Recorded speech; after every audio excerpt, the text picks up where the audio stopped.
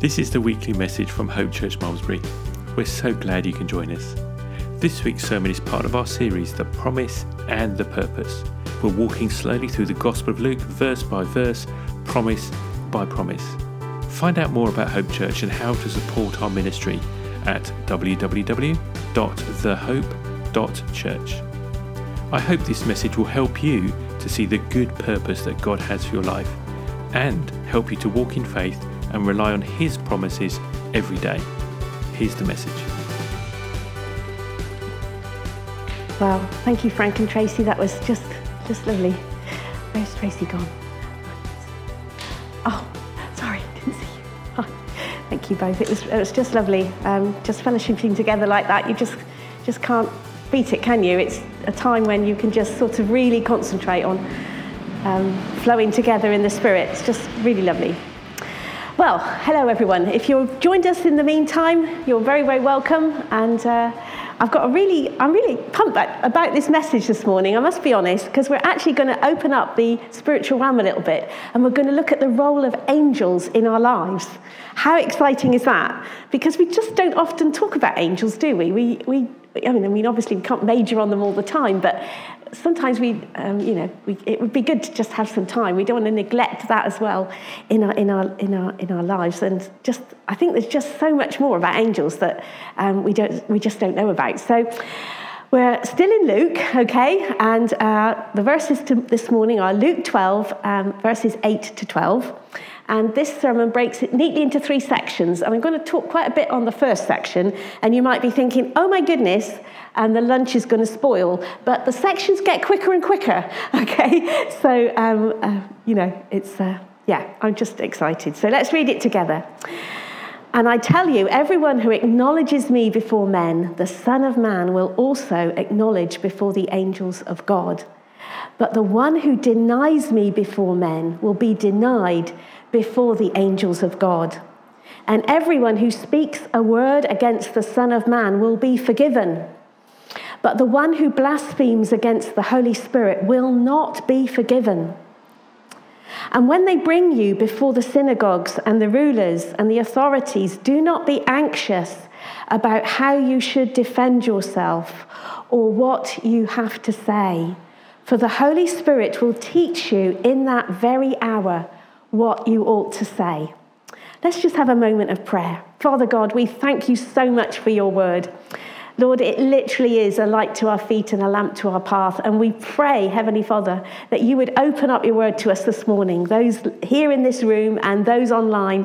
Father God, I pray that something really exciting, they'd have an encounter, we'd all have an encounter with you this morning. And it would really be an encouraging encounter that would lift us up, build us up, and just fire us up for the next week. Thank you, Father God. Okay, so as I say, it's three sections, so I'm just going to look at the first two verses now, verses 8 and 9. And I tell you, everyone who acknowledges me before men, the Son of Man also will acknowledge before the angels of God. And the key word in this section is, I think, acknowledge. So we're going to, as Mark says, have a little peek at the Greek. And this word is homologio. And it comes from two stems, homo, which means the same, and logos means the word. So it's the idea of saying the same word, or saying the same thing as someone else, to agree with someone else, to even profess what someone else is saying, being, agreeing with them, basically. And I think sort of the first thing that jumped out of me here is that we need to be consistent in our lives, that, on a Sunday morning, we're happily professing Jesus and worshipping him and having conversations with each other about him. And we need that consistency, as Frank was saying in the worship. May we be like this every day of the week. When we're in the supermarket or meeting friends for coffee or, standing at the coffee machine at work or in the playground at school. We need that level of consistency, that we still acknowledge Jesus, that we still are prepared to say, yeah, Jesus, I follow Jesus. He guides my life. it follows on from what Dave said. I just missed that little bit, sorry. He follows on from what Dave said last week, that, we shouldn't fear man. We shouldn't fear what others would think of us. We shouldn't fear ridicule. It's very hard, isn't it? Because we're quite sensitive to that, aren't we? When people want to tear us down or make fun of us. And yet, I think we're going to see this morning that God is giving us extra support. He's giving us the Holy Spirit in our hearts to just enable us to withstand that kind of barrage of criticism that we might feel we're getting. Okay, the other half of this verse says, "The one who denies me before men will be denied before the angels of God." And this word deny is really strong, okay? It actually means to disavow or just reject Jesus. And, I think that's something that, obviously we don't do every day. We don't get an opportunity to do that, thankfully. But there's one person in the Bible that did do it, and I'm sure you know who he is. Anybody want to give me any suggestions? Who might have disavowed Jesus? Peter, yes, thank you. Yeah, Peter, at the point when the trial occurred of Jesus, as we know, he actually denied Jesus 3 times.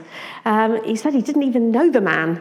So I think that's the level of rejection and denial that this scripture is talking about, okay? On the slide, you'll see at the bottom there's a further study bit. And I know that in my meanderings through the scriptures that I'm given, I tend to go digging deep down, going down wormholes and things, and I think sometimes my messages get a little bit too long.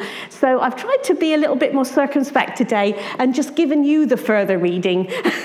So next week, if you want to sort of take a deeper dive into any of the bits that I've been talking about, there's scriptures up there that you can just further your study. So I want to go back now to that first section here, where it actually says that Jesus, homologias, he actually says the same thing about us to the angels, because it's the angels I want to really sort of focus on. Now, you could spend a whole month talking about angels, I think. 4 sermons probably wouldn't do it. So obviously I'm going to have to miss bits out. But I was just thinking about it. There's loads of different roles that angels have in the Bible, don't we? We have messenger angels. Gabriel is a messenger angel, in my opinion, because when he appears, he's always giving a message.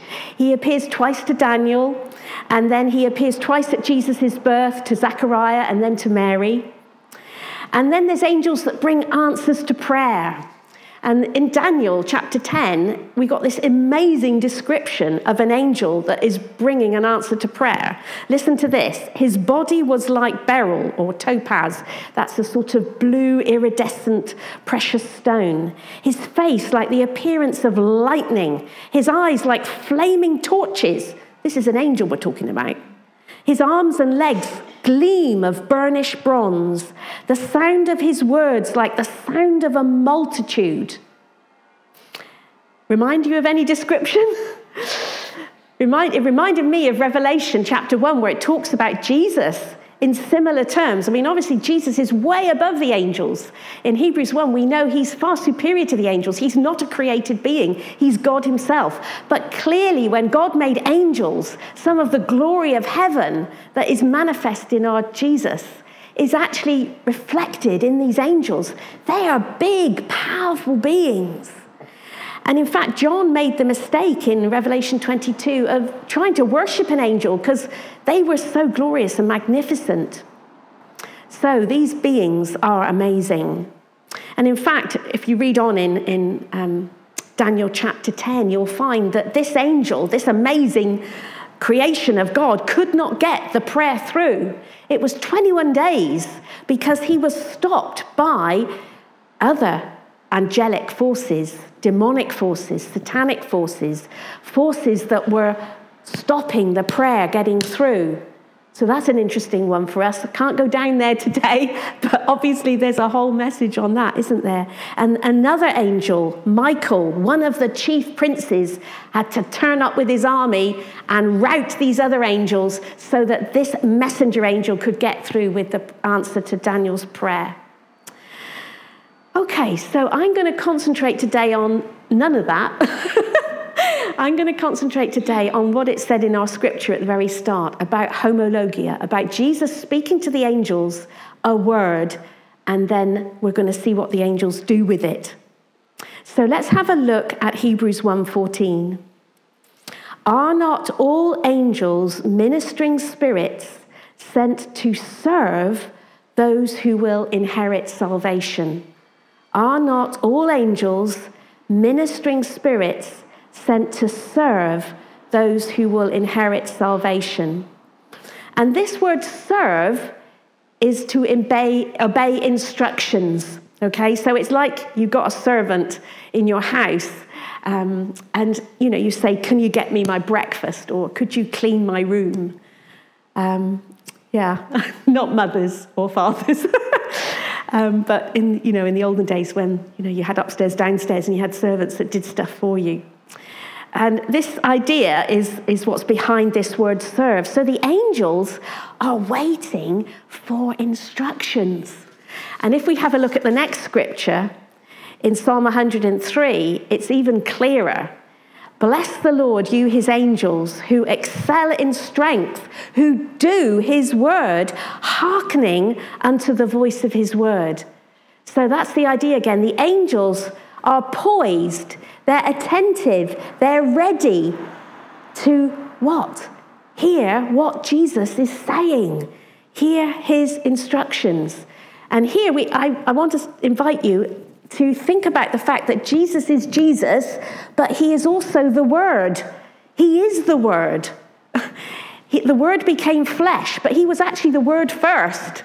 He's the expression of God in the Word. He is God, and he's the expression of God. And when he became flesh, he became a man. And that's who we think about. We think about Jesus as a man, but he's actually the Word. So in some way, the angels are waiting for the Word, Jesus, and his instructions. And earlier in the verse, the yellow bit I've highlighted, it says they do the Word. And this is a really strong word. It means they accomplish. Accomplish. When you think of you're accomplishing something, that's the idea of finishing a job, isn't it? They advance is another term that is used to translate this do word. They bring forth, almost like giving birth to something. They fulfill, they perform. So these angels who are attentively waiting for God's word are then the ones that take it and run with it and do something powerful with it. Isn't that amazing? I mean, I sort of knew this, but I sort of didn't. And it's really sort of got me quite fired up.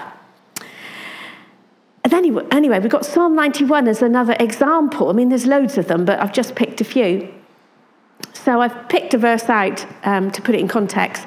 Because you have made the Lord your dwelling place, ... he will command his angels concerning you to guard you in all your ways. So God is commanding his angels. Again, it's that idea that the angels are waiting for God to tell them what to do concerning you, to guard you in all your ways. So that the angels are activated by God's word and they put God's word into action. And I was sort of reflecting on this and sort of having a little pray about it and saying, God, how can I explain this more clearly? And God reminded me of Isaiah 55. And, who says the Bible's not scientific? Because here we have a beautiful description of the water cycle hundreds of years before it was formalized in science textbooks. So Isaiah 55, verses 10 and 11. For as the rain and snow come down from heaven and do not return there, but water the earth first, if you like, and make it bring forth and sprout, giving seed to the sower and bread to the eater, so shall my word be that goes forth from my mouth. It shall not return to me empty or void, some translations, but it shall accomplish that which I purpose, and it shall succeed in the thing for which I have sent it. That is so powerful, isn't it? So God is using a simile here. He is saying that his word is just like the rain and the snow that comes down from heaven. And it's impossible. There's nothing that catches the snow and the rain before it reaches the earth. It waters the earth. And that watering has a positive effect. and it brings forth, it causes seeds to germinate, it causes things to grow. We're seeing all the crops in the field at the moment. All that is because there was a seed in the ground, and if it hadn't been watered, then we know it would not have grown properly. So this is what God's word is like. It is just like that rain that comes down from heaven. It always waters the earth and it brings forth good things. Now we could wonder what the earth is, as what's the simile, what's the parallel. And I thought a little bit about the parable of the sower. It's different there. The simile is the seed is the word. But the earth, the soil in the parable of the sower is our heart. So God's word, I think, is coming out into us. And it comes out of the pages of the Bible as we read the Bible. And it seeds itself in our heart. And it gets watered as we meditate on it and think about it. And then it starts to bring forth. And the challenge for me was the water cycle is a complete circuit. The water comes down and waters the earth, and eventually, like, it might flow into rivers and seas and things, and then it evaporates back up. Yeah? Everybody with me with the water cycle? Yeah? Cool. So what is the backup bit in this scripture for us? I think it's the fact that we then speak the word out. If you think of the homologia in the first slide, the speaking the same thing. And the Bible is the word. It is Jesus. So when we speak back the homologia, we homologia back God's word. We're like returning it back up into heaven. And we know that as Jesus hears us speak, he agrees with us, speaks to the angels get sent out, and the whole cycle repeats. Do you get where I'm going with this? I think it's quite exciting.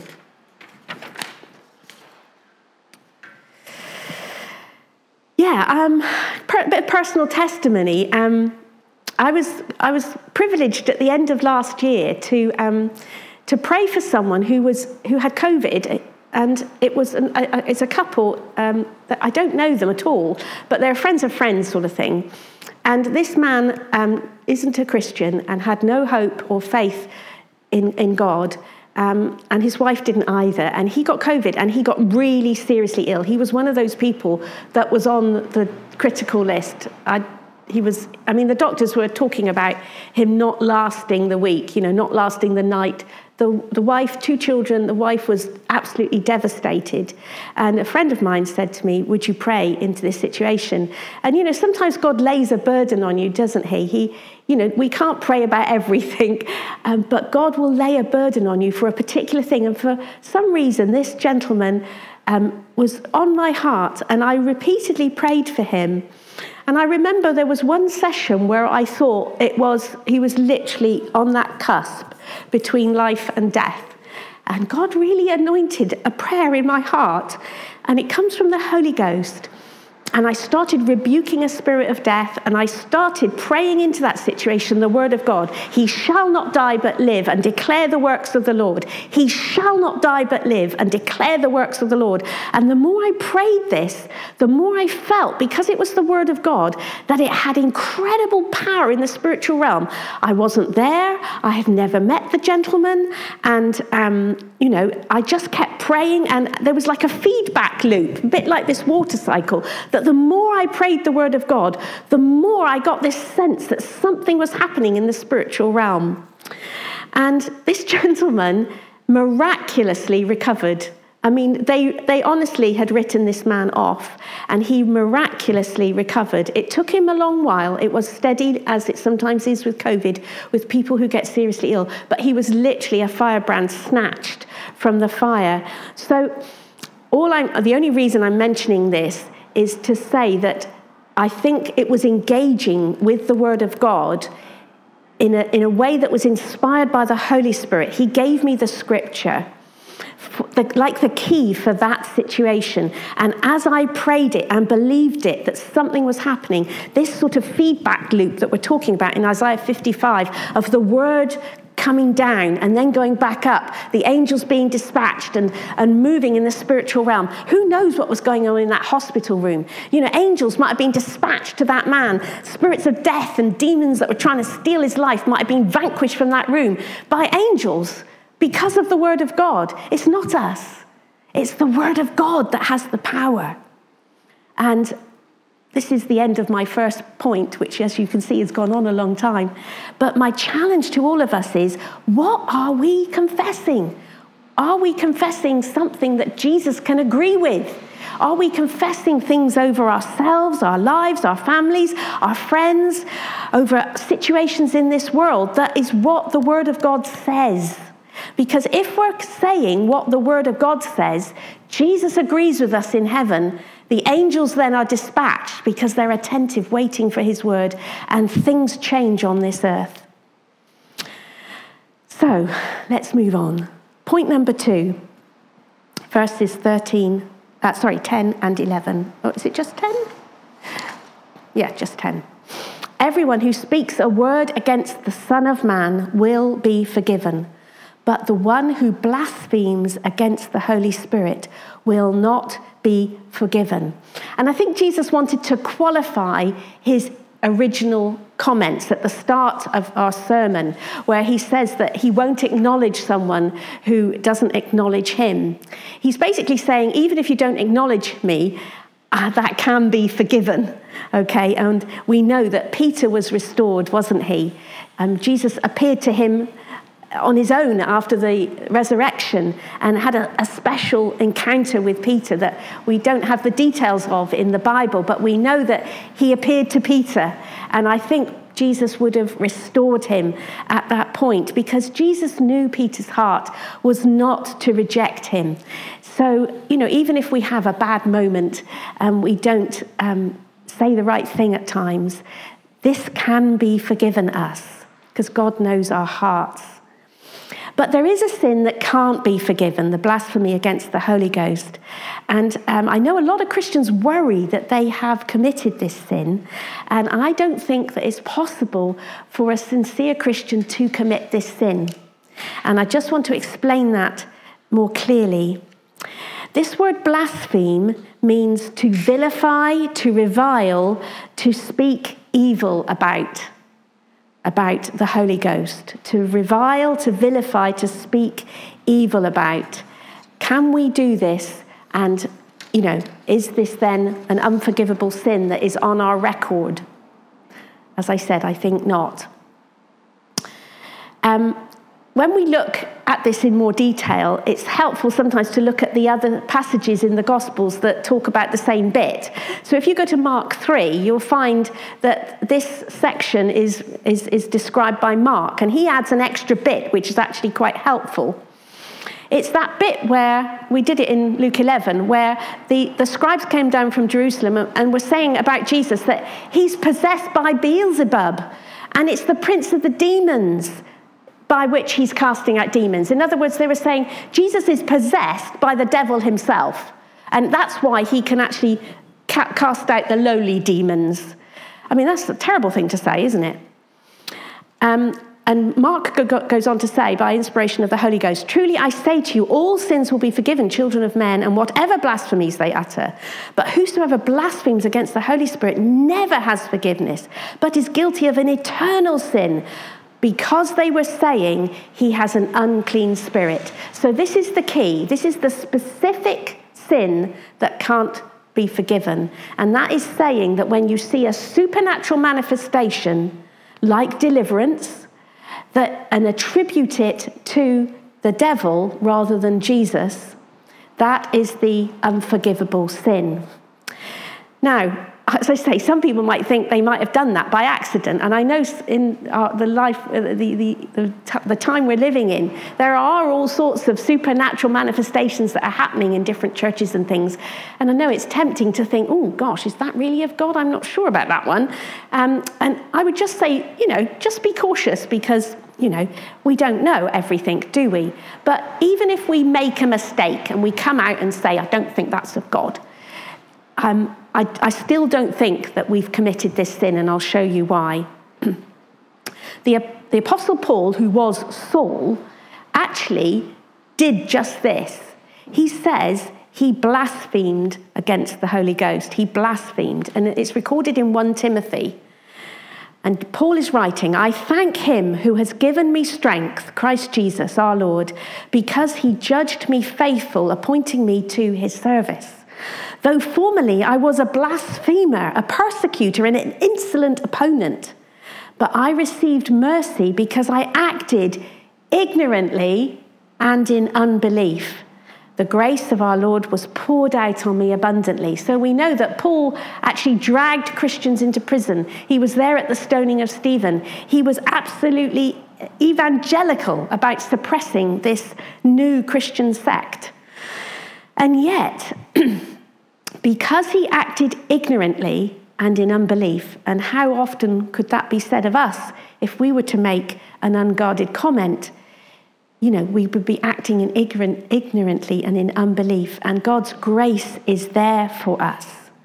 So I think what Jesus was saying in that passage, the passages we've read about blaspheming the Holy Spirit, shows that it's got to be even worse than that you have to willfully understand what you are doing. And he was warning the Pharisees that they were on the cusp, having seen so many amazing miracles that he had done, that they were at that point of moving over into a willful and knowing rejection of himself and the Holy Ghost who was working through him. So, as I say, I think if you're a sincere Christian, you love the Lord, that you cannot commit this sin, because in your heart, you might say something in ignorance and unbelief, but that can be forgiven, as it was for the Apostle Paul. Finally, my last point, verses 11 and 12. When they bring you before the synagogues and the rulers and the authorities, do not be anxious about how you should defend yourself or what you should say, for the Holy Spirit will teach you in that very hour what you ought to say. So this scripture is telling us that we don't have to prepare a defense in this particular situation. And which one is that? It's when we are called to give an account before religious authorities, like the synagogue and the Pharisees as it was in that time, any rulers and authorities, like the governmental authorities it would be in our country. If we're drawn up, if we're arrested and put in prison, and then we have to give an account of ourselves, this scripture bursts into action. We do not have to think beforehand and give a defense, because in that very moment, when we walk out the door and have to stand before the judge, God is going to give us something great to say that comes straight from the Holy Spirit. So this doesn't mean that we can be lazy about our knowledge of salvation, because to balance that scripture, there's another one in 1 Peter 3:15 that says that we should be always prepared to give an account of the reason for the hope that we have in gentleness and respect. So, in everyday life, we should be able to explain to other people why we love Jesus and believe in him. But in that unique situation, when you're under persecution, where you are being hauled up before authorities, religious or judicial, you will be helped. And a good example of this is in Acts chapter 4. This is the chapter that follows on from the healing of the paralytic, the lame man, who was outside the gate beautiful. And Peter and John go into the temple, and he's begging, and a wonderful miracle happens.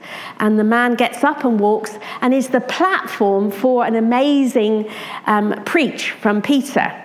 And he starts preaching that Jesus is the Christ and he's the way to heaven. And you can read all about that in Acts chapter 3. But it stirs up, as one might imagine, lots of anger from the religious authorities, the Pharisees, the Sadducees. They get quite cross because Peter is preaching against them. And so they arrest Peter and they put him in prison. And in chapter 4 of Acts, we read this: by what power or what name are you doing this? They haul him up before them to give account. And then it says, Peter, filled with the Holy Spirit, exactly what is promised, says to them, rulers, people, elders, if we are being examined today concerning a good deed done to a crippled man, by what means this man has been healed, let it be known to all of you and all the people of Israel that by the name of Jesus Christ of Nazareth, whom you crucified, whom God raised from the dead, by him this man stands before you well. This is the Jesus. This is the stone that was rejected by you, the builders, which has become the cornerstone. There is salvation in no one else, for there is no other name under heaven given among men by which we must be saved. I need to take a drink of water.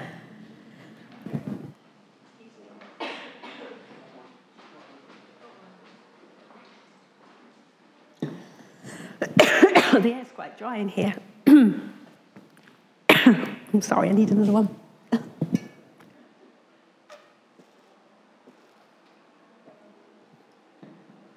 Thank you. And it says, now when they saw the boldness of Peter and John and perceived that they were uneducated, common men, they were astonished and they recognized they had been with Jesus. Excuse me. So what I wanted to point out here, that these uneducated, common, that means illiterate men, came up with this amazing dialogue about Jesus. They even used prophecy from the Old Testament, talking about the stone that the builders had rejected, things which the Pharisees would have studied. And yet these just ordinary fishermen were translated into perfect speakers. They'd obviously been to Mark's speaking academy. Excuse me. So people like us, ordinary people like you and me, who can't speak, very clearly, can be translated into great speakers when the Holy Ghost comes upon us, in that particularly pertinent position where we have to defend our faith. Okay, so just to summarize now, I've got 3 points from this sermon, and I hope I have enough voice to finish them. The thing that really beamed out at me from this message today was the importance of confessing the word. Because what we say, Jesus says to the angels, and then they come and bring that word to pass. And then you cannot accidentally blaspheme the Holy Ghost. This must be a willful and knowing act. And then the third point, there's special provision for Christians who have to defend their faith in extraordinary circumstances before a religious or governing authorities. So that's the end of my message this morning. I hope you got something out of it. If you would like prayer this morning, then either come and ask for prayer or just ask people next to you and find a scripture that you can both agree on, and the angels will be dispatched to see that scripture brought to pass. I pray you all have a really wonderful week, and we'll see you all again next week. God bless you all.